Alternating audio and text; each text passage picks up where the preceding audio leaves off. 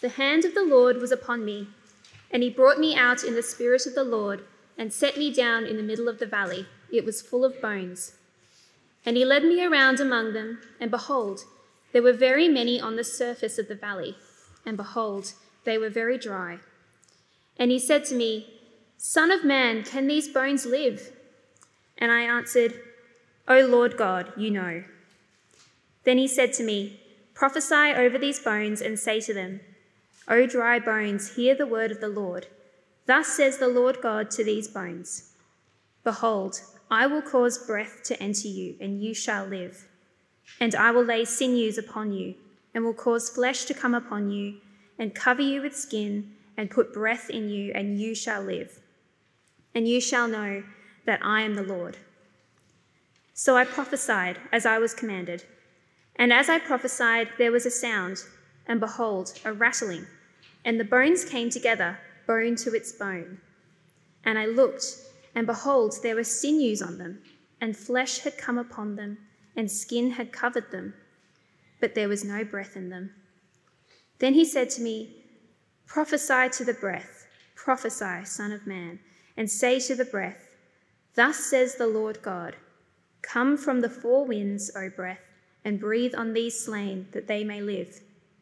So I prophesied as he commanded me, and the breath came into them, and they lived and stood on their feet, an exceedingly great army.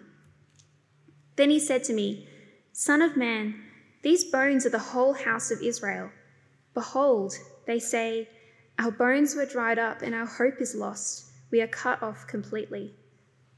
Therefore, prophesy and say to them, Thus says the Lord God, Behold, I will open your graves and raise you from your graves, O my people, and I will bring you into the land of Israel. And you shall know that I am the Lord when I open your graves and raise you from your graves, O my people. And I will put my spirit within you, and you shall live, and I will place you in your own land. Then you shall know that I am the Lord. I have spoken, and I will do it, declares the Lord. The word of the Lord came to me, Son of man, take a stick and write on it, for Judah and the people of Israel associated with him. Then take another stick and write on it, for Joseph, the stick of Ephraim, and all the house of Israel associated with him. And join them one to another into one stick, that they may become one in your hand. And when your people say to you, Will you not tell us what you mean by these? Say to them, Thus says the Lord God, Behold, I am about to take the stick of Joseph that is in the hand of Ephraim, and the tribes of Israel associated with him, and I will join it with the stick of Judah, and make them one stick, that they may be one in my hand. When the sticks on which you write are in your hand before their eyes, then say to them, Thus says the Lord God, Behold, I will take the people of Israel from the nations among which they have gone, and will gather them from all around, and bring them to their own land. And I will make them one nation in the land on the mountains of Israel. And one king shall be over them all. And they shall be no longer two nations, and no longer divided into two kingdoms. They shall not defile themselves any more with their idols and their detestable things, or with any of their transgressions. But I will save them from all the backsliding in which they have sinned, and will cleanse them, and they shall be my people, and I will be their God. My servant David shall be king over them, and they shall all have one shepherd. They shall walk in my rules, and be careful to obey my statutes. They shall dwell in the land that I gave to my servant Jacob, where your fathers lived. They and their children and their children's children shall dwell there forever, and David my servant shall be their prince forever. I will make a covenant of peace with them. It shall be an everlasting covenant with them.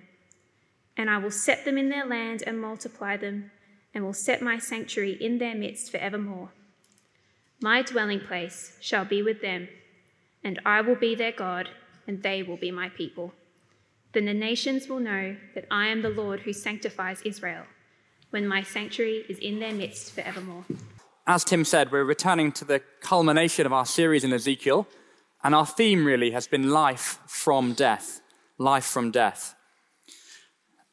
And one of the things that I find makes the Bible so compelling is how perceptive it is about us, how it knows how weird we can be sometimes. That even when we're completely crushed, we can't just stop ourselves from being distracted or deluded by what's in front of our face. We see in verse 11 of our passage that God's people say, "Our bones are dried up and our hope is gone. We are cut off." They're in an utterly hopeless situation because they're trapped hundreds of miles away from home. And God himself had orchestrated the superpower, the Babylonians, to demolish their land and their capital city. But after this has happened, God opened the prophet Ezekiel's mouth to speak of certain hope of restoration. And even though this is exactly what God's people needed to hear, we see in chapter 33, verse 31, and it's at the top of your handout there, God tells Ezekiel that the people will not listen to him. Chapter 33, verse 31. "And they come to you as people come, and they will sit before you as my people, and they hear what you say, but they will not do it. For with lustful talk in their mouths they act. Their heart is set on their gain." Their heart is set on their gain. Instead of listening to God in their distress, they get distracted by all the opportunities that they have in Babylon, the buzzing international metropolis of its day, and the London of its day. And this really isn't at the same level at all, but some of you may have heard of the phenomenon called the quarter-life crisis, and some of you might be in the midst of one right now. It generally involves people in their mid to late 20s realizing that all the optimistic dreams and plans they have for their life are not coming together. So you haven't changed the world like you wanted to change the world. You haven't got the career you wanted. You haven't found the love of your life you wanted. And when that realization hits you really hard, it feels like a ton of bricks. And there's a burgeoning industry trying to help you out of that crisis with books and podcasts. One I saw the other day was Smashed Avocado and the Quarter-Life Crisis. I don't know how that will help you. But there's generally two ways proposed to get out of this and to have personal gain in the midst of that crisis. The first is to loosen up. That is to chase life experiences and to sort of find yourself. Take a career sabbatical, travel the world, hug a few grillers, or buy a motorbike, buy a motorhome, loosen up, live free. The second is to grow up. Grit your teeth, lower your expectations, but try and get a solid job, a solid income, get on the property ladder, and play the system, quietly provide for yourself and potentially a family in the future. Loosen up or grow up, motorbike or mortgage. But either way, don't think too deeply about your crisis. Just maximize what's in front of your face. Set your heart on your gain. But what if in the midst of your crisis, God has something to say to you? What if he's offering something so much more and better than the gain you can see? And as we all know deep down, there's a much bigger crisis than not having the right grad job or the right girlfriend. It is coming to terms with our own mortality and morality. Do we have a philosophy of life that can cope with our death? And do we have a philosophy of life that can cope with meeting our Maker after we die? Well, the vision in Ezekiel 37, verse 1 to 14, is trying to wake us up and to make us listen, to stop us living for what's just in front of our face and to face up to reality. And God wants to stamp two things onto our metaphorical, the eyeballs of our mind. First is that naturally we are really in a hopeless situation. And secondly, that there is real hope in God's salvation. So firstly, we are really hopeless when we're cut off from God. Now, on the surface, our lives might look manageable, but we really have no hope if we're cut off from the living God. In verses 1 to 10 of chapter 37, we get the vision, and then in verses 11 to 14, we get the interpretation of that vision. And the first thing God wants us to know is that we are dead. Ezekiel in verse 1 is set in a valley, and the valley is full of bones. And verse 2, they are very dry. Now, you know I don't know really, but on TV they tell me that on Mars, when they look for evidence of life, they look for evidence of water, of moisture, as evidence of extraterrestrial life. Well, there's absolutely no sign of life in this valley. It is very dry, and there is no hope. And if we genuinely try and imagine this for a second, it is actually a horrible scene. This is an image of a mass grave or a genocide. This is a scene left in a Yazidi village after an ISIS attack, or in a Rwandan village after the genocide. And we're told in verse 11 that these bones are the people of Israel. Now that makes sense to those who've lost their lives in famine or fire or sword in the Babylonian conquest. But these bones also represent those Israelites who are currently alive, exiles in Babylon. Even though they're alive, this vision says they are dead because they're cut off from God.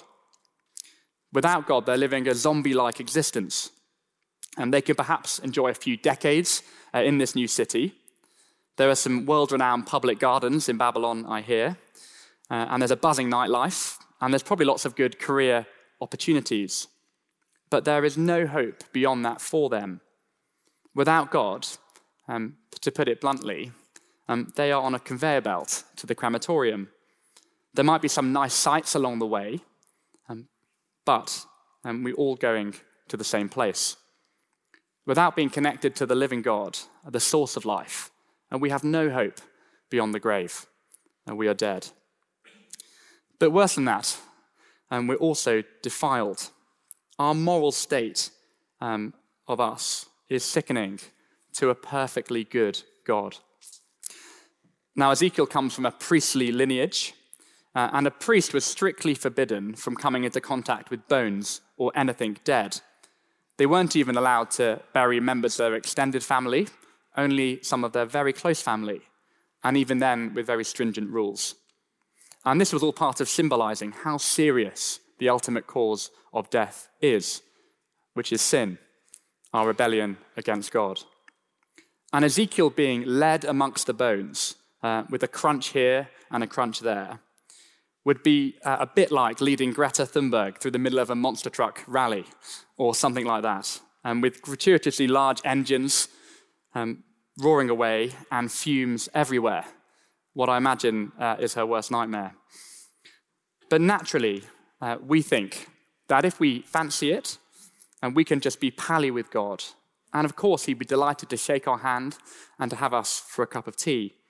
And we think because we come from a Christian culture, or maybe a Christian home, or maybe that we're just a relatively good person, that of course God wants us on his team, as it were. But when we start waking up to reality, we know that is not the case. When I was 19 or 20, a friend of mine who doesn't follow the Lord Jesus, he shared an epiphany he had with me. It had hit him very hard over the course of a few weeks, that he really wasn't a very good person. In fact, he'd made a password-protected document on his laptop where he'd listed all his major faults, all the worst things he'd ever done, and his major defects in his character, the worst things about him. And I won't tell you the words he used to describe himself. But I bet his document wouldn't read entirely differently to mine, or dare I say, to yours. If you undertook that task objectively, would you give that password to someone else? The truth is that we're all hopelessly morally defiled before a perfectly good God. And the question is what we're going to do about it. Will we just bury that reality, set our hearts on gain, or will we listen to the real hope of God?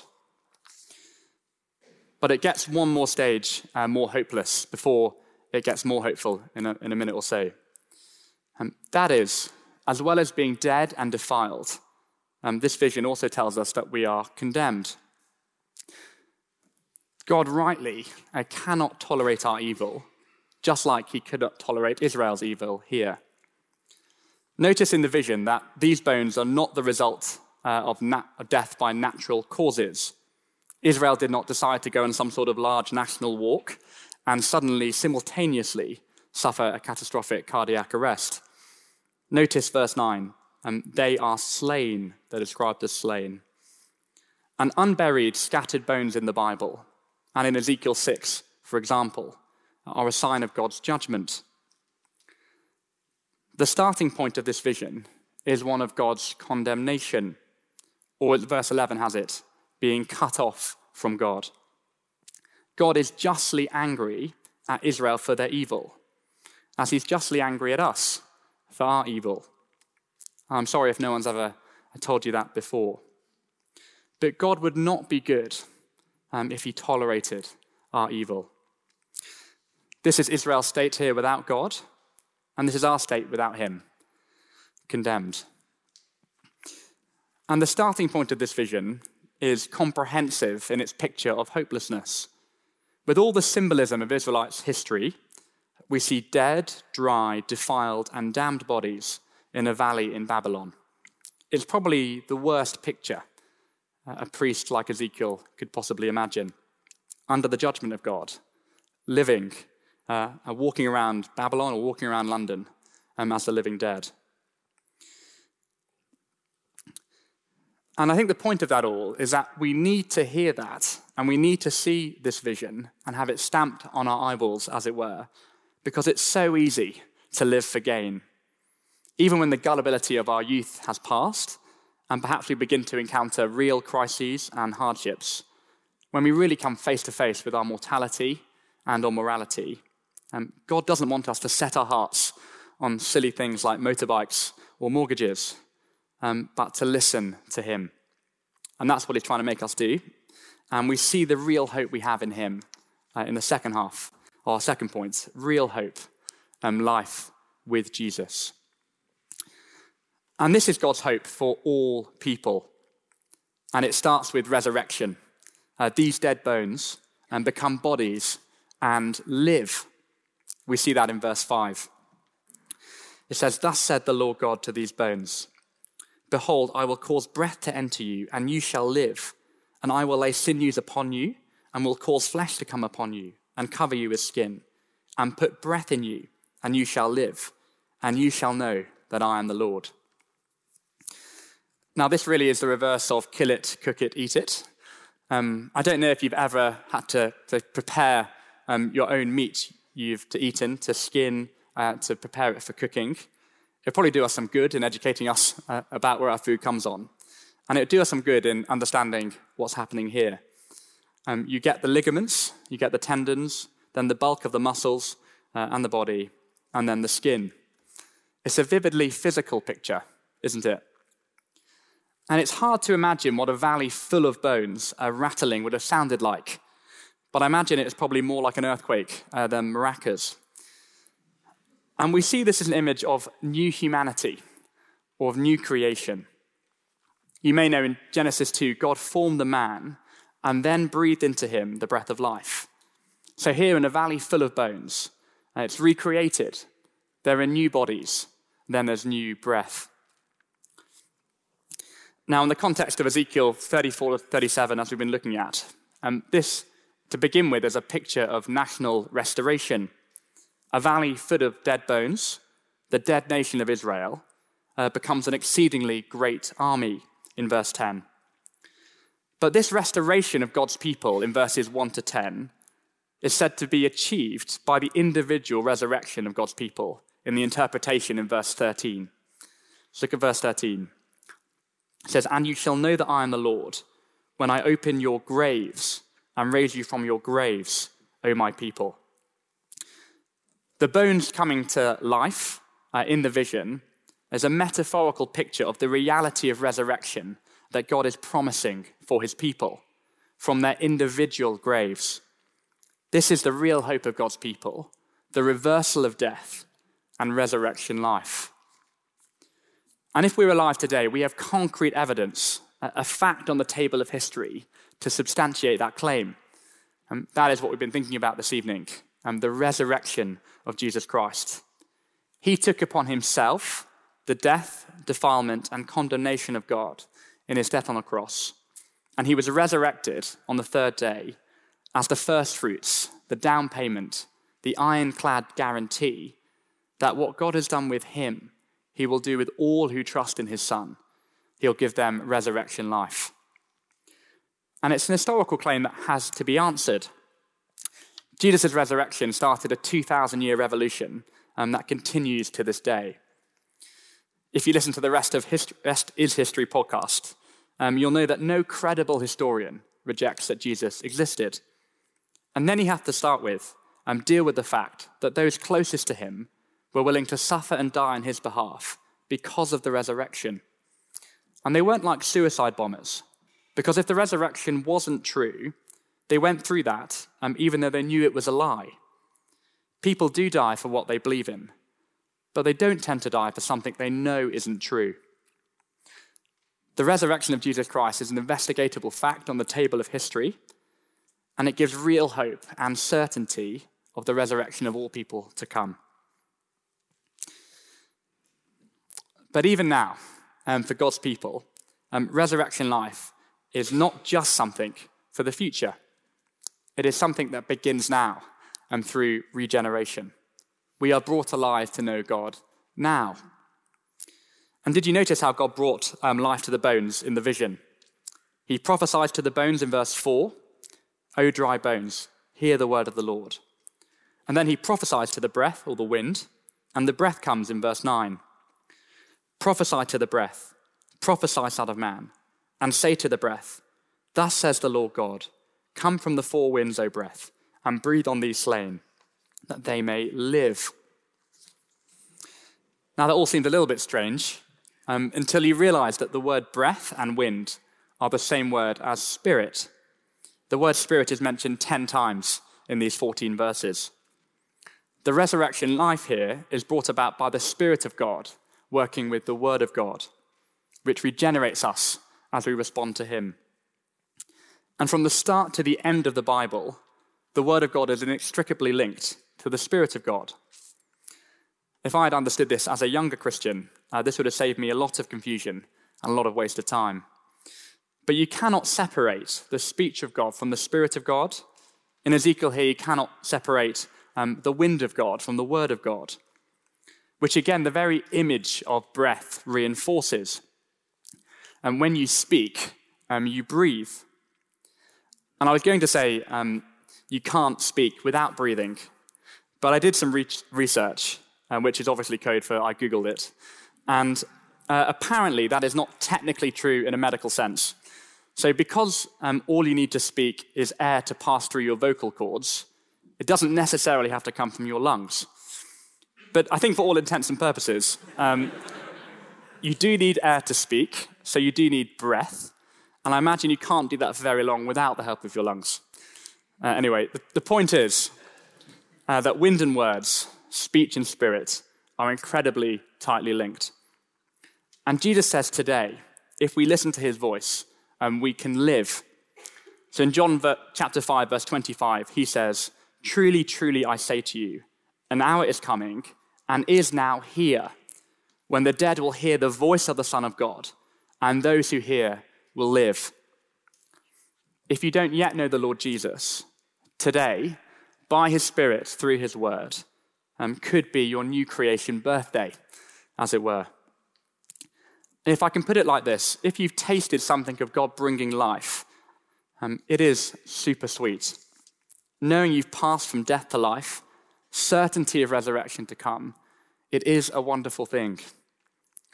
But also, as we look to God's word, as we listen to him, as he starts to bring something of that eternal life to us now, speaking personally anyway, listening to God in his word, it's helped me be more thankful in life, to enjoy life more. He's guided me through some incredibly difficult times. He reassures me day by day about who I am, about what I'm meant to be doing, about where I'm going. And he's slowly, maybe people would say very slowly, shaping me into the contours of his life. And if you think that's not very impressive, you should have seen what I was like 5 years ago, 10 years ago. Every day we have a choice to set our hearts on gain or to set our hearts on God, to look for hope from the world or to listen to hope in God's word. And it's slightly complicated, and we have to think about it for ourselves in light of God's word, because there's nothing wrong with lots in the world. There's nothing inherently wrong with a motorbike or a mortgage. But the question is, what shapes our life? And where does our hope really lie? What really excites us? God has spoken, and he speaks life. And the question is, will we listen? There is real hope now in the regeneration that Jesus brings to us. And lastly, the climax of real hope is actually a relationship. It's a relationship with the person of the Lord Jesus Christ. And sometimes I think this can be hard to understand, because when we don't know Jesus, knowing God is sometimes the last thing we think we want. But when we really do know Jesus, he is the last thing or the last person we want to lose. I'm sorry we didn't have time to cover God's fourth speech about his salvation in verses 15 to 28. But let's just pick up the culmination and the climax of these words, actually the climax of this whole section, starting in verse 27. The climax of God's promises here. God says, "My dwelling place shall be with them, and I will be their God, and they shall be my people. Then the nations will know that I am the Lord who sanctifies Israel, when my sanctuary is in their midst forevermore."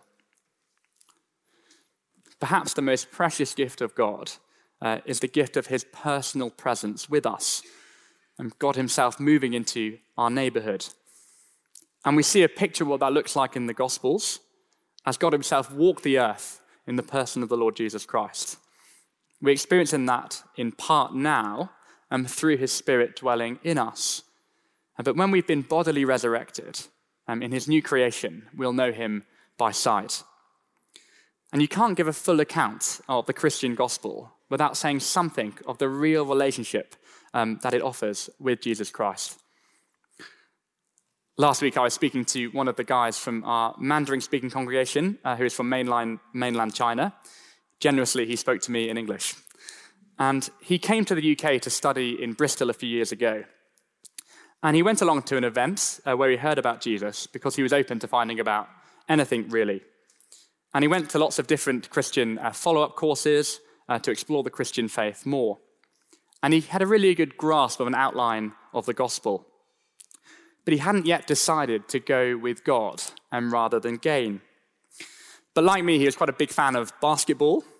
And a few years ago, well, maybe none of us would have heard of this, but maybe some of us will. There was a few months in the NBA, the professional league in America, where a man from a Chinese background called Jeremy Lin took over the NBA, basically. He had some incredible performances. He had some game-winning shots that went viral. And he became a national media sensation in the US. And the period was dubbed Linsanity after him. And what, humanly speaking, tipped this guy from our Mandarin-speaking congregation to following the Lord Jesus was watching a YouTube series about Jeremy Lin's personal faith, and particularly about what knowing Jesus personally meant to Jeremy Lin, what difference he made in his day-to-day life, knowing him day by day, helping him overcome fear, and many other things. And that, for him, clicked into place, all he'd been hearing, and he wanted to know the person of Jesus himself too. Real hope now is life with Jesus and by his Spirit through his word, and face-to-face forever when he comes to judge the living and the dead.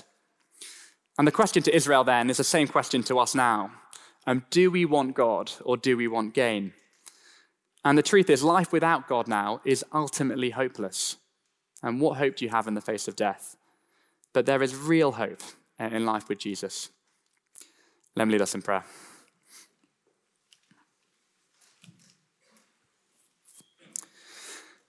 Can these bones live?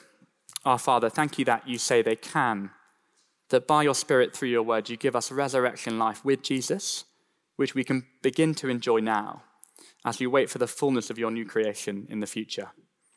Please help us not to be so small-minded and shaped by our desires for personal gain now, which will not ultimately satisfy, but for your word, that we might maximize our life now for your glory. Amen.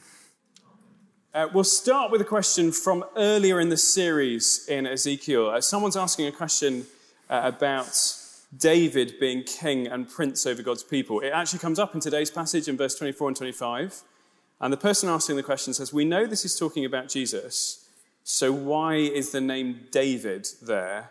How can we understand why it uses the name David, aside from that promise always being that the king would come from David's line? Why doesn't God just say Jesus at this point? Thank you. That's a good question. I mean, I feel like you gave the answer I would have given in your question already, which is that it's always been said that the Messiah would come from the promised line of David. I don't think I have anything more to say about that. I'm so sorry. It's just a symbolic way of talking about this promise. Yeah, I think that's just the way God's chosen to communicate with us. I think we need to get used to it. Good. Another question here about the sticks. Actually, several people asking about the sticks. There's a part of the passage we couldn't come to. Someone's put it very clearly. What's the deal with the sticks? Great. Ezekiel, if you read the whole book, is famous for these sign acts he does. This is the last one in the whole book. And the two stick, well, I'm going to just be rude. I said if you read it. But if the two sticks, they represent the divided kingdom of Israel. So I'm terrible with numbers, but I think 300 years before this happened, the kingdoms were divided. They were split in two. 100 years before this, the northern kingdom of Israel, known as Ephraim, they were deported and defeated by Assyria, leaving the southern kingdom of Judah. And part of this promise, so just like the Spirit is mentioned 10 times in the first half of the passage, the word one is mentioned 10 times in the second half of the passage. And it's talking about the reunification of the people of Israel. It's saying all of God's people will be brought to salvation. And if you want to think about that more, in John chapter 4 in the New Testament or Acts chapter 8, it draws on these promises and says that isn't actually just a picture of unity of Israel, but it's a small picture then of unity of the whole world under the kingship of the Lord Jesus. So it's a picture and a promise of the unity that the UN can only hope for under the rule of King Jesus, in short. Yeah. Great, thank you very much. Luke, you said some stuff about the Spirit and the Word being inextricably linked. Someone's asking, are we not just reading in our own presupposition? Are we not just assuming that and reading it in? Well, I don't think so, for starting from the passage that we just read, where the vision has both of those things acting and the notion of how the imagery of breathing and spirit works. But I think it's from the start of the Bible. So if you went to Genesis chapter 1, you'd see the Spirit hovering over the waters, and then God saying and God speaking things into existence and working together. And that's how the Bible writers understand it. So I think it's Psalm 33, verse 6. If you wanted to think about more,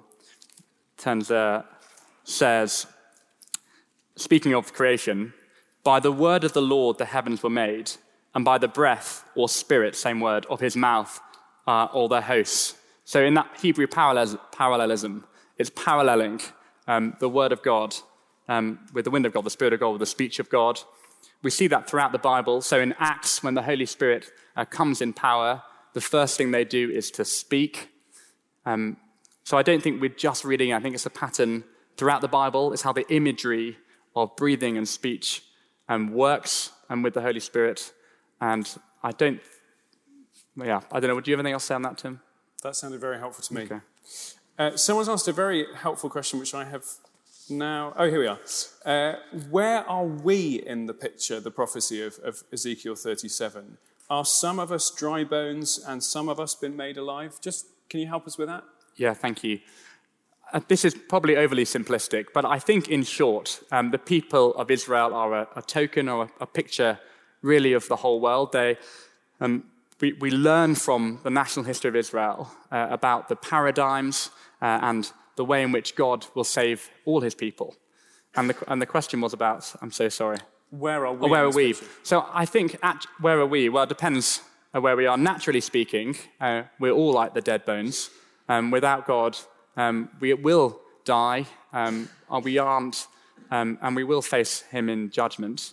But if we've accepted the gospel of Jesus Christ, we attach ourselves to those promises of God. So that's how the New Testament understands it. So if you look at Romans 9 or Galatians 3, maybe Galatians 3 is the clearest place, or maybe not the clearest, but one of them.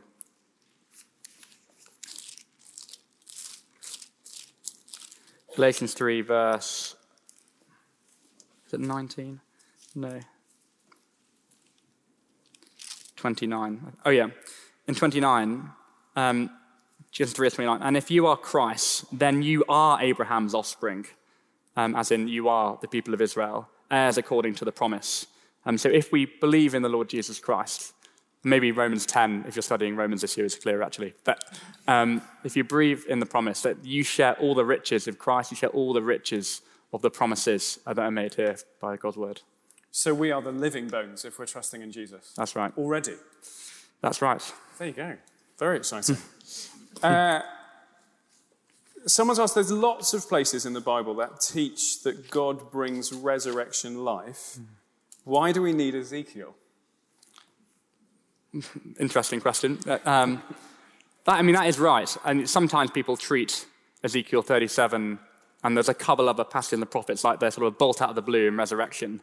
But right from the start of the Bible, the whole problem that's set up is the judgment of death, and we're waiting the whole way through for the reversal, for life, for eternal life. And that's picked up in the prophets. We see that Abraham believed that when he was told to sacrifice his son. The whole picture of Israel going into slavery and Egypt is pictured as a death and a national rebirth as they come out into the promised land. That's actually the language that Ezekiel alludes to here. Why do we need this passage? I guess it's a good question. I think this section of Ezekiel, there are four words from God about his promise of salvation. So we've looked at them, apart from the last one, which was about the sticks. So there's a new leader, there's a new land to come, there's new life, and there's a new heart. And I think the sort of rhetorical purpose of this vision is to press home the seriousness of it all. It's not just some sort of pop song, some nice hope that makes us feel good about ourselves. The vision and the explanation is meant to really draw home that we're in a really bad situation, but God's promises are really good and can really solve the problem of death. And I think that's what it's helping us to do. And I think often when we come to the Bible, if we're not used to the things the Bible teaches, every new passage has something completely brand new and we're very excited. And as we start to understand more of the things the Bible says, we start to try and look for something completely novel, when actually often God is saying some really big things lots of times in the Bible. And one of the really helpful things to do is to explore how he says it. What he says in Ezekiel 37 is very different from how he talks about resurrection elsewhere in the Bible. And God has given this to us because we need this as well. Go away and picture yourself in that valley of dry bones. You won't find a passage like that elsewhere in the Bible, and it will be a powerful way of helping us to appreciate what God is offering to us in the gospel. Even though you get lots of other passages that have other kind of angles on this same resurrection promise. I don't think that the goal of looking at a passage of the Bible is to skip to the summary at the end. How God tells us is a really important part of how he's communicating with us. Various questions then, just 2 or 3 questions before we finish and have a song. More about sort of how we're thinking this through, what it looks like in day-to-day life. I say one person is asking, I really struggle to feel I am a regenerated person by the words of Jesus. What does it feel like to be a regenerated person who has been given life now in Jesus? Martin, that'd be a good thing to talk about with people around you afterwards. What does it feel like? It depends what you mean by feel. I mean, I'm not sure there's not any special physical feeling, if that's what we mean. I only say that because I think I was taught that growing up, and that's quite damaging and confusing. What does it feel like? Well, I think as we really begin to believe what God says, to take him at his word, it does feel, I don't know, you feel a real security, well, I can speak for myself, you feel a real security in knowing you're known and loved by God, that there is something beyond the grave, there's a person beyond the grave, the person of Jesus Christ, who welcomes us into his arms at death. There's so many reassurances for lots of situations in life when things seem to not be the way we want them to be, and we know God is in control of all things, so that's a great comfort. Tim, you must have a few things to say about I think that. what you said about the fact that it doesn't necessarily feel like a particular thing. I think sometimes we can think the Spirit is associated with particular emotions, And very rarely is that in any way connected to things the Bible says. I mean, there is a Romans 8, lots of us have looked at recently, speaks of groaning. I don't think people think groaning is the experience of the Spirit, and yet that's in the Bible. It could be joy, it could be any number of different things. And rather than asking, do I have an emotional response that tells me I'm regenerated? I think the question to be asking is, do I trust in the Lord Jesus? Am I seeking to follow him? And in that case, I can be confident that God has done a regenerative work in me. I have been given new life, and I want to seek to keep bringing my emotions in line with what the Spirit tells me in his word. I mean, having said that, I completely agree. I mean, it doesn't mean that I never have, I think I do have emotional responses to things. I mean, when you read a passage in the Bible and you're really convicted, and, Jesus says, blessed are those who mourn. And sometimes, I think, with the help of God's Spirit, I really mourn some of my sin and some of the evil. And it is an emotional experience. And there's joy and good things as well, but it doesn't mean, just say there's no physical feelings, doesn't mean there aren't real emotional reactions to the truths of God's word. Yeah. You talked a bit about how you've been grown by God's word. As someone said, what you said about that was really compelling. Can you say more about how you have grown in the last, they've said 5 years, I imagine you can pick whatever time period you want, how you've grown as you've got to know God more in his word? I have to ask my wife if that's definitely true. I think it is, but she'd probably give a better answer. How do I know it's definitely true? I think, it's hard to, these things, well, in my life anyway, I think happen quite slowly and over time, but some things I think about myself 5 or 10 years ago. I mean, most of us might have studied Mark's gospel in the last few years, and you see the Lord Jesus, how much he values his people, particularly in Mark 9. And I think he has changed me in the way I value brothers and sisters and the Lord Jesus. I want to care for them. I really care about their welfare. I think I am it's a long way to go, a little bit less selfish, a little bit less self-absorbed. I care about that. I care more about some of my close family and close friends, and they don't know the Lord Jesus, and I care more about them hearing about him than I ever have before. I think I'm more confident in that I'm known by God, that I'm loved by him as I learn more things about him. Well, those are some things. I don't know about you. That's very helpful, thank you. And then a last question. You said earlier about how all of this hangs on the resurrection. I mean, essentially, if that didn't happen, if this isn't true, then the whole evening has been a waste of time. So someone's asked, what is the most compelling reason that convinces you Christianity is true?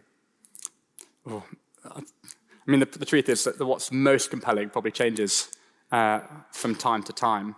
But I think in terms of the Word of God, I think there's three things in the Bible that I find really compelling.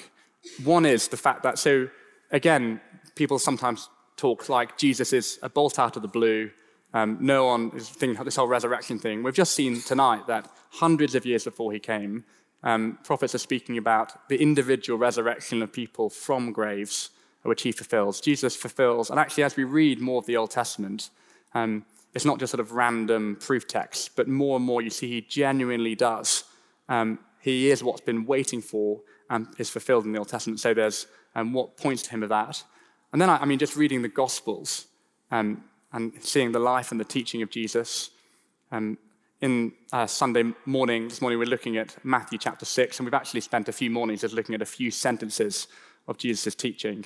And I think that 2,000 years later, that actually, well, maybe not everyone, but most of us are captivated listening to what he has to say is a big proof. And I guess another thing is what I said earlier, that actually Jesus interprets the world for us.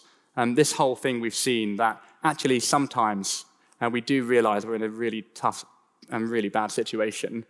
Yeah, I'm so quick to, watch the next TV program, not really think about it, care about little things in life. I mean, the Bible literally cuts me in half and knows exactly what I'm like.